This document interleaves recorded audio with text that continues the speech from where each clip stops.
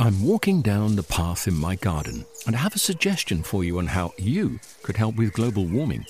With a large lawn, I found a simple way of making a big difference. I sold my ride-on mower and bought a top-of-the-range Cress robotic lawnmower. It runs off rechargeable batteries and uses cutting-edge technology to mow and maintain a lawn this size. The petrol mower has gone, and with it, the emissions. I actually don't know why I didn't sell the ride-on sooner.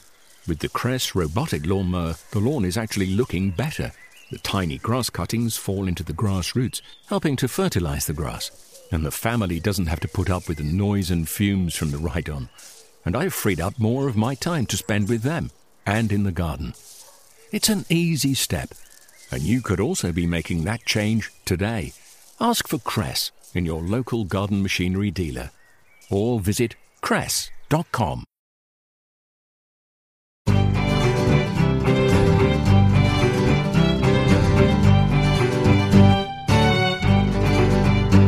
Hello and welcome to the second edition of the new gardening podcast from the Royal Horticultural Society. Each fortnight we're going to bring you a mixture of features and discussions exploring every aspect of gardening. We'll discuss plant care and pest control, garden design, growing your own fruit and vegetables. RHS experts will answer the gardening queries you've sent in to us, and we'll also help you choosing the right plants for the right place, whether you live in a town flat, semi-detached or on a country estate. Our gardening team will also give you invaluable seasonal advice on the jobs to tackle in your garden and expert guidance on how to do them. Plus, we'll update you on the RHS events, activities and special offers around the country. Whatever your age and ability, if you're interested in gardening, this podcast is for you. Coming up in today's podcast, slugs, can they be a gardener's friend? RHS experts spring to their defence. Is your soil suitable to grow vegetables? We explain how you can check it. And we meet Wisley curator Colin Crosby to explore the unseen side of a world-class RHS garden in spring. But first, let's find out what tasks the Wisley gardeners are tackling right now. Jan Lambourne here from the fruit team at Wisley. I've recently brought in about half a dozen troughs of strawberries. These are early varieties. One of them is called May, M-A-E, and the other one is Cambridge Vigour. They were planted up last autumn into troughs using fresh compost, and what I've actually done is brought them under cover in the glass house in the fruit demonstration gardens. And what that would do is, because they'll warm up a little quicker than being outside, they'll come into hopefully flowering and fruiting that much earlier. We might even get a crop 2 to 3 weeks early, so I'm looking forward to that. Something else you might like to think about doing when you come to planting strawberries is, as well as planting a main crop, which tends to fruit round about June time, is consider planting some perpetual strawberries. These are also called everbearer strawberries, and they will actually flower and fruit right through from the beginning of the season right through to the first frosts. Two very good varieties that did well for us last year were Buddy, which is a new variety, very sweet, and Albion. On the whole, people grow them outside. They're very hardy.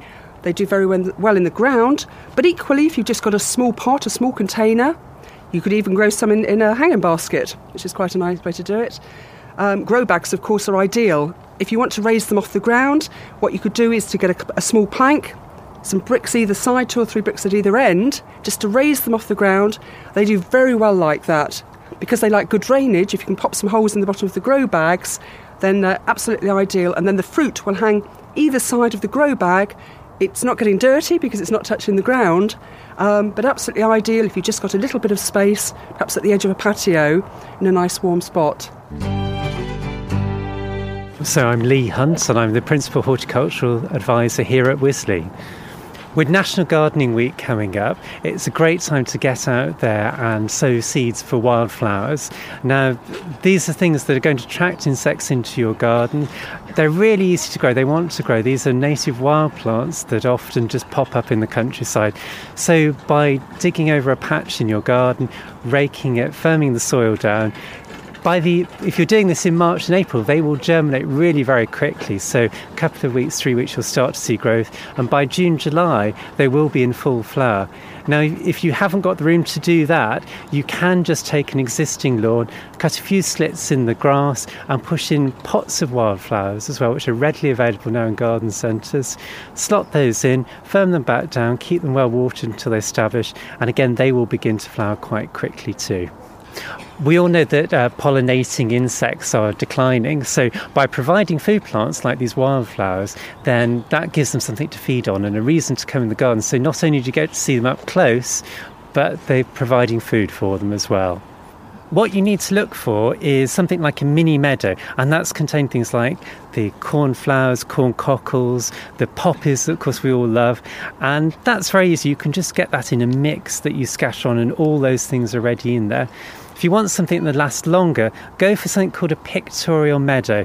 That's got the wildflowers, but a few of our cultivated favourites, things like the Californian poppies, that keep both the flowers and the food source going right through the summer. My name is Mario, and I look after the vegetable garden at RHS Wisley in Surrey. Well, at this time of the year, my main task is really ground preparation, which I believe is very important. It mainly consists of single digging the whole plot. I will have incorporated some organic matter, some compost of well-rotted manure. On top of that, at this time of the year is also preparing for the summer crops. I'm in the process of sowing tomato seeds, peppers, chilies, all those crops that, although cannot be planted out until danger of frost is past, have to be started now in a protected environment, glass house, or even a windowsill, as long as there is enough sunlight to get good, strong seedlings. At this time of the year is also when I start planting the early crops. One of the most important ones is potatoes. It is important because there are different types of potatoes which will extend the harvesting season until winter. The different types are early potatoes, second early main crop, and main crop potatoes. Each type has got a different length of staying in the ground, and the most attractive for me is the early potatoes. They are relatively easy to grow. They can be very successfully grown in containers like growing bags, and also because they go in the ground end of March, beginning of April, it's very likely that they will completely escape the blight season, which all the other types of potato are susceptible to. And this is especially important for those of us which dislike using chemicals to control pests and diseases. If you grow them in growing bags, it's advisable to use a mix of 50% garden soil and 50% compost. The need for watering is reduced. The other important thing to keep in mind is you don't want to overcrowd potatoes if they are grown in containers. 3 to 5 potatoes per growing bag is really the most that you should be planting. That should guarantee a successful crop. There's more information about National Gardening Week and how to get involved, plus details on how to apply for the chance to win free wildflower seeds on the RHS website www.rhs.org.uk. You can also find out more about growing your own fruit and vegetables, including how to get a crop in only 6 weeks, in the March edition of the RHS award-winning magazine, The Garden. Delivered free to RHS members, this month's edition also includes botanist James Wong's tips for exotic fruits that will thrive in the British climate. You're listening to the RHS Gardening Podcast. Wisley curator Colin Crosby. Wisley Garden was started in 1903 as an educational garden to inspire and educate everyone who came through its front door, so that's all the visitors, but also to have the School of Horticulture so we could be training gardeners of the future as well. It's a garden of 240 acres. We have 70 gardeners, and I include myself as a gardener. We've got a School of Horticulture where we've got 24 trainees that we're teaching them the practical skills to be the next generation of gardeners coming through. But also at Wisley, behind the scenes in the laboratory, we've got a science department where we're doing a lot of research into the pests and diseases which are affecting gardeners or at home, and that's hidden from seen. We also have plant trialling. trialling, and the RHS is the world's largest independent plant trialling organisation. And so on the Portsmouth Fair, you can come and see perennials, bedding plants, you can see fruit, vegetables, trees and shrubs being trialled for that coveted Award of Garden Merit. And that happens behind the scenes. March and April are a wonderful time of year in the garden. You've got such a riot of colour. You've got the theatrical displays from the camellias, the rhododendron and magnolias. You've got masses of daffodils and tulips which will be flowering in the garden.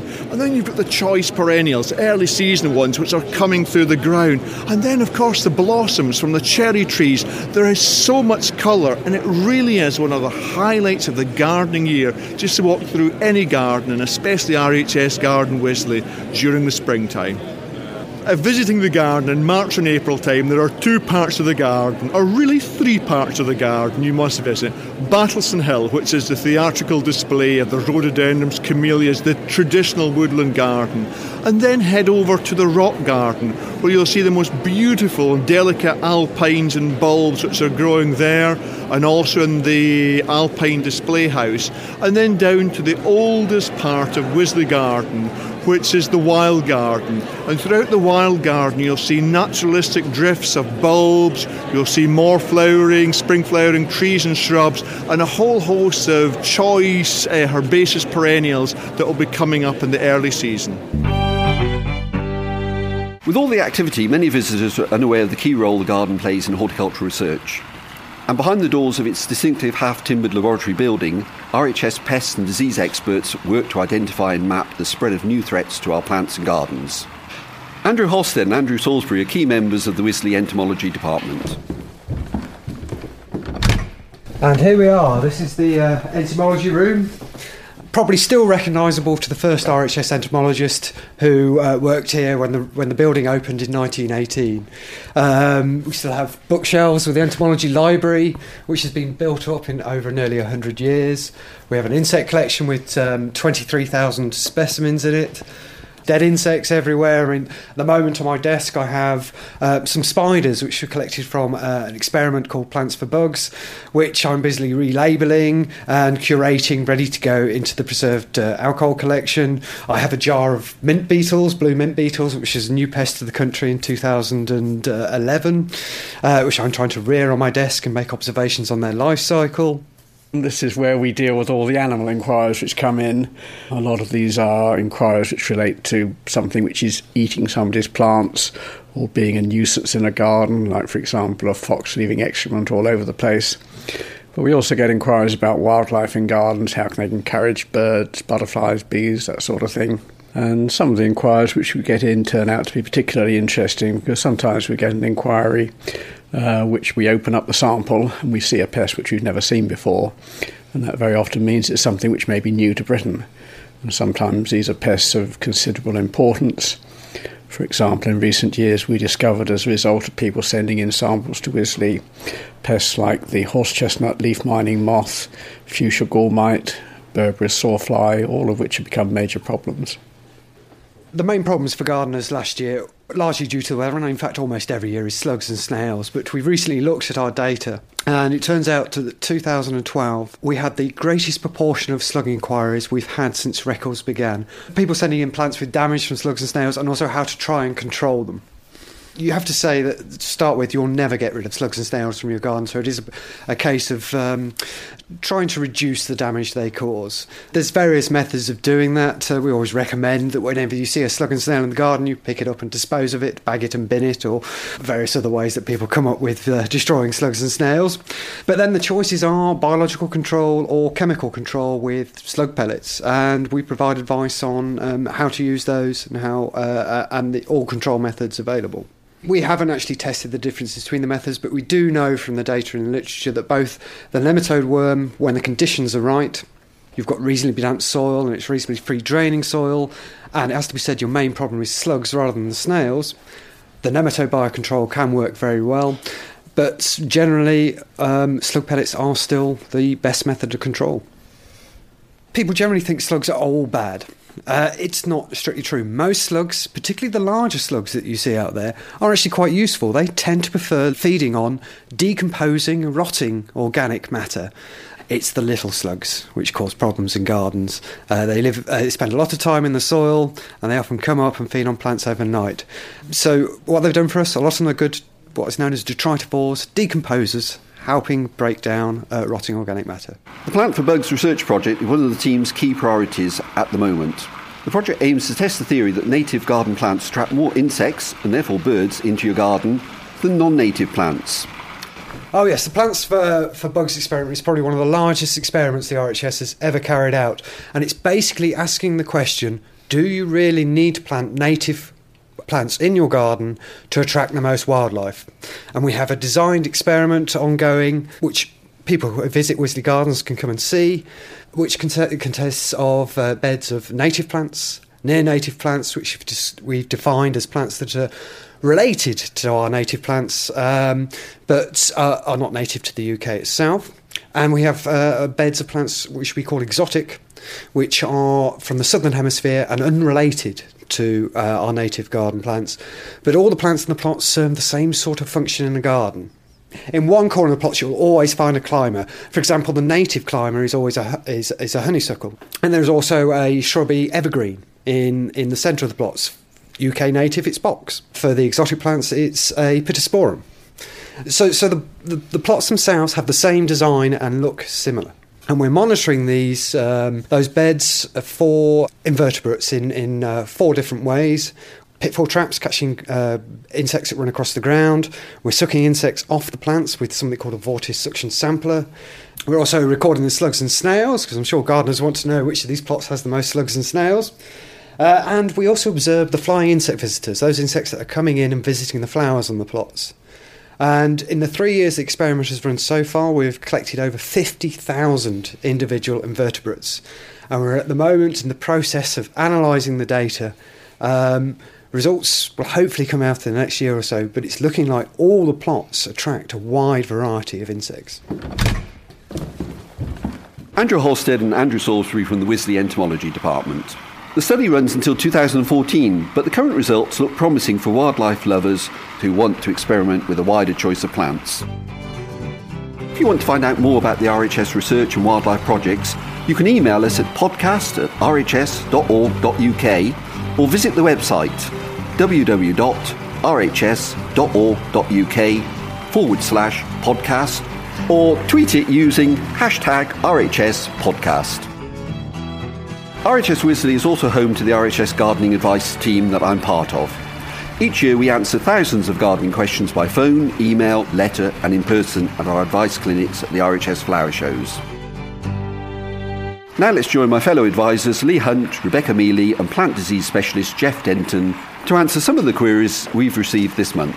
Right, well, we got a question from Mrs. Jane Nelson of Harrogate, and it's quite simple. It says, I want to grow red trailing ivy leaf geraniums from seed, but can't find a seed supplier anywhere. Can you help? The bad news is from seed, I couldn't find anyone who did actually supply that. But I think there's probably reasons for that. I think that often the best geranium varieties are propagated from cutting. So the seed varieties that are providing a mixed colours, and therefore you would get some pinks and reds and whites in that. So I think there's 2 options here. I think either you have got to go and propagate. Perhaps you could buy a couple of cheap ones because they come in relatively cheaply in spring to garden centres, literally for under a couple of pounds. And you could, if you do them early enough, get a few cuttings out of that to bulk your numbers up. Or it is to grow a packet of seeds, and then when they do come into flower, you might have to select out the red ones and then either give away I'm sure your friends will be grateful to have some white and pink ones that you didn't want. Okay, who's next? I've got the next question here. It's from Andrew Lamburn, and it was a telephone inquiry. Andrew proposes to put in an edible garden in April, and could we advise where we can get the soil tested for pollution, please? We live in Bath. It does make me wonder why he's worried about pollution, whether he's previously had an issue or knows of something, because in most gardens the soil might be under-cultivated, so not very fertile because it's not rich in organic matter and hasn't been fed. But it's quite unusual to find it's been polluted. I suppose the first thing to say is it helps if you have an idea what it's been polluted with, because once you start to say, right, I'm going to get it tested, if you haven't got a clue what you're testing for, it quickly gets very, very expensive and you have to go off to specialist labs. Yeah, I mean, you could always start by looking at what's growing around it, if there's weeds on it. You can do what's known as a crest test. So you get a sample of the soil from the polluted area or the area that you think is infected, and then another sample from another part of your garden. So your control test. Get your bog standard crest, sprinkle it on both, and have a see what comes up and how it comes up. Crest is very sensitive to any pollutants, and also as lettuce, it just won't germinate and grow if the soil's polluted. And if it germinates, then potentially it's just a fertility problem you've got with the soil. That's a much cheaper route, isn't it? Yeah, and we have a soil test here at Wisley, don't we? And the charge is £25 for members and £30 for non-members. So our soil test tests for the major nutrients in the soil, but not nitrogen, because that's not fixed. And then also the actual texture of the soil and what your soil is composed of, and the pH. And I suppose the important thing here is not only does the tests provide a report identifying what the problems are, but also you'll get guidance about how any particular deficiencies or problems can actually be rectified. And when you think that a single tree could cost 30, 40, 50 pounds, it's well worth spending a few pounds on getting a soil test, which will give you a very good idea about the condition of your soil, what improvements need to be made, if any, and to actually inform your gardening for the future. Yeah, we get quite a few people that are going to set up a new vegetable plot and get that tested before they set up, or if they've recently had, say, lots of shrubs removed, it's a good idea to get an idea what the soil's like before they replant it. Right, I think we've got time for one more question that's been sent to the advice team here at Wisley from Lynn Bates in Newark, and it's a problem with cuttings. It says, for the past few years during late spring and the summer months, I've been taking cuttings from my favourite perennials, which gives the examples of euphorbias, salvias, actea and veronica. By November, I've got them into individual pots of healthy-looking cuttings showing some growth. But that's where the problem starts. These cuttings are too small and they can't go out into the nursery beds, so I have to leave them in an unheated greenhouse in their small pots, and after a couple of bad frosts, they all turn black and die on me. She also says that she has covered them with fleece through the winter. And I'm wondering, Jeff, whether actually that's part of the problem. If we're putting them in an unheated greenhouse under fleece, could that be causing them to die back? So she's quite keen to actually find out what's going on and what she can do to get around this problem. One of the things is obviously to try and take cuttings and propagate early on in the season. Often with shrubs and so on, we talk about semi-ripe cuttings, but with a lot of perennials, you take softwood cuttings early on. And if you can get them growing early on, they've got a long season, you'll be producing a larger plant, which itself will overwinter better. Always worth using a propagator to provide a bit of extra bottom heat. That will encourage good rooting and strong rooting early on. She's saying there that she's taking the cuttings and they're starting to grow, but they didn't survive the frost. But there's no indication, and it doesn't give detail there, whether it is actually putting roots out or it's actually doing something further. So it is worth just examining and taking one of the plants, of maybe each of the plants that she's having trouble with, and looking at the roots to see that it is actually doing okay there. I think if the roots are looking healthy, unfortunately if the root is having a problem, maybe there's some watering, over-watering, but actually it's a bit too cold to be watering that often. But with those ones, quite often in these humid environments, you'll actually start seeing fluffing and growth and kind of a fungus on the leaves. Rebecca, what could she do to improve the hygiene over winter in the glasshouse to prevent some of these problems? Obviously making sure that all the pots are washed out and clean before they're all potted up. Fleece fleece is one of those things that you have it hanging around in your greenhouse and you don't really do much to it. You pull it out and then you put it on something, and you can put it in the washing machine or hand wash it and then dry it out on the the washing line.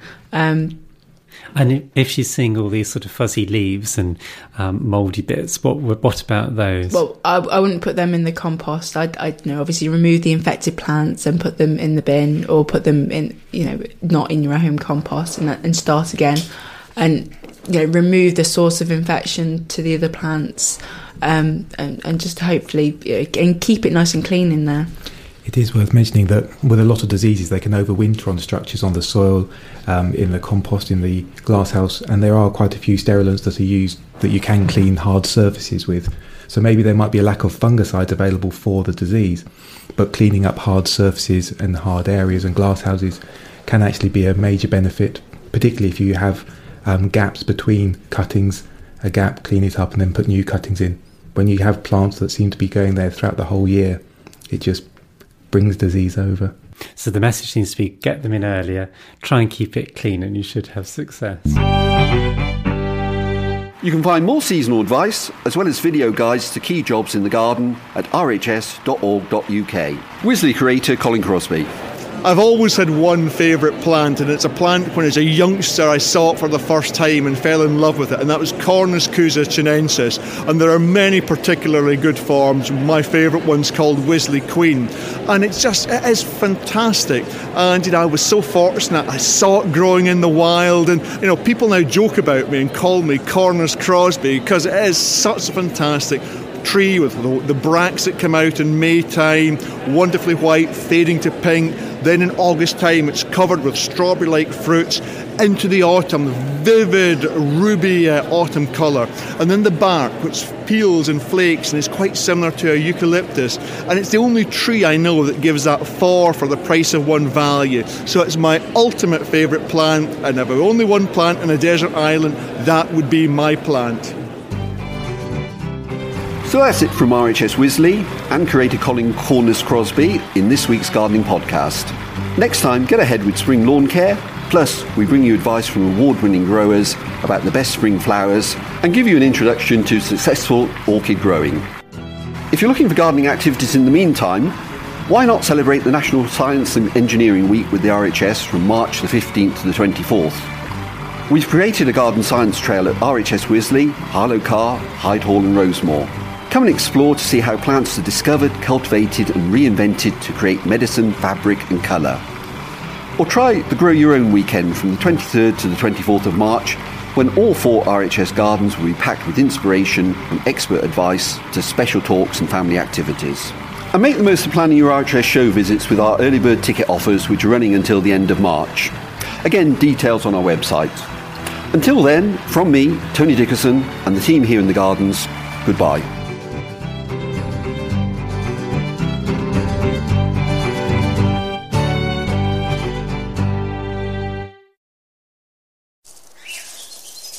I'm walking down the path in my garden, and I have a suggestion for you on how you could help with global warming. With a large lawn, I found a simple way of making a big difference. I sold my ride-on mower and bought a top-of-the-range Cress robotic lawnmower. It runs off rechargeable batteries and uses cutting-edge technology to mow and maintain a lawn this size. The petrol mower has gone, and with it, the emissions. I actually don't know why I didn't sell the ride-on sooner. With the Cress robotic lawnmower, the lawn is actually looking better. The tiny grass cuttings fall into the grass roots, helping to fertilize the grass. And the family doesn't have to put up with the noise and fumes from the ride-on. And I've freed up more of my time to spend with them and in the garden. It's an easy step, and you could also be making that change today. Ask for Cress in your local garden machinery dealer, or visit cress.com. Discover the beauty of an RHS membership all year round. Save 25% off an RHS membership today when paying by direct debit.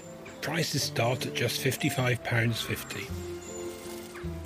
With a membership, you'll gain access to an array of special events at our gardens all year round. Be the first to know about RHS flower shows and get exclusive member-only days, plus reduced rate tickets. And you'll have the chance to enhance your gardening know-how with access to free expert garden advice, monthly editions of the Garden magazine, and so much more. Terms and conditions apply.